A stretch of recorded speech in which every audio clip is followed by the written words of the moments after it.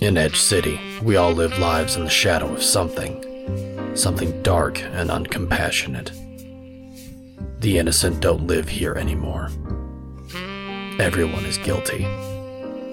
If you don't think so, pay me a visit. My name is Devlin Drake, P.I. People say Edge City is where dreams come to die. What people don't want you to know is dreams aren't the only thing that die in Edge City. I was in my office when a ghost from my past breezed in. A dame called Elise Carlisle. One mysterious phone call later, and I was thrown into the middle of something I didn't quite understand. Is this the place? 325 Wesley Avenue. I think so. Why would anyone send us to a dock warehouse? Quiet, out of the way, perfect place to hide something.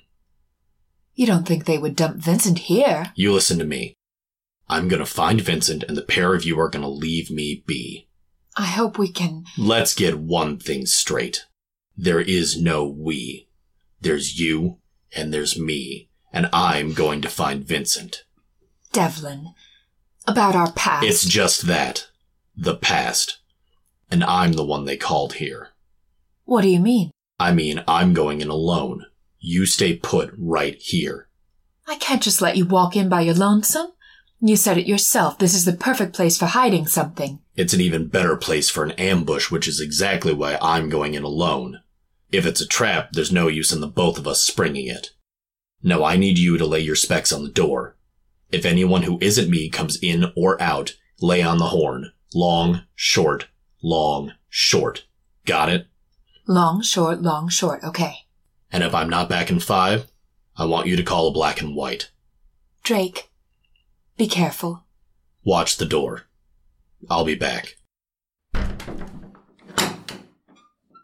Vincent? Anyone in here? The place was empty save for the mountain of shipping containers. Nothing out of the ordinary for a dock warehouse. But one container caught my fancy. It had a marking none of the rest had. A black rose. A trap for sure, but I wasn't going to let a spook story keep me off this case. Fresh paint, too. Whoever my trapper was, he's still nearby. What the? Abracadabra, Vic. Empty. Just like a magician not to be in the box. Surprised, Mr. Drake? Not half as much as you hoped. Then you aren't nearly as smart as I hoped. I have a tendency to disappoint strangers. Well, don't worry, Mr. Drake. You won't have much longer to disappoint anyone. Since I don't see a change of heart in my future, that sounds like a threat. The Black Rose Society doesn't make threats. We make promises. And you watch to see who's naughty or nice? I wouldn't joke, Mr. Drake. Or you might end up like Mr. Easton. What have you done with Vincent? Oh, Mr. Easton is with us. Then I will be too. Act smarter than you look and drop this childish wild goose chase. I will find you and get Vic back where he belongs. Mark my words. Find us, Mr. Drake? We hide in the shadows. We are in every doorway and alley, but nowhere at the same time. We are always watching, but never seen.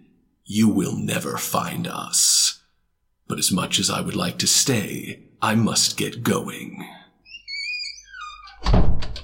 The PA he was using was in the foreman's office.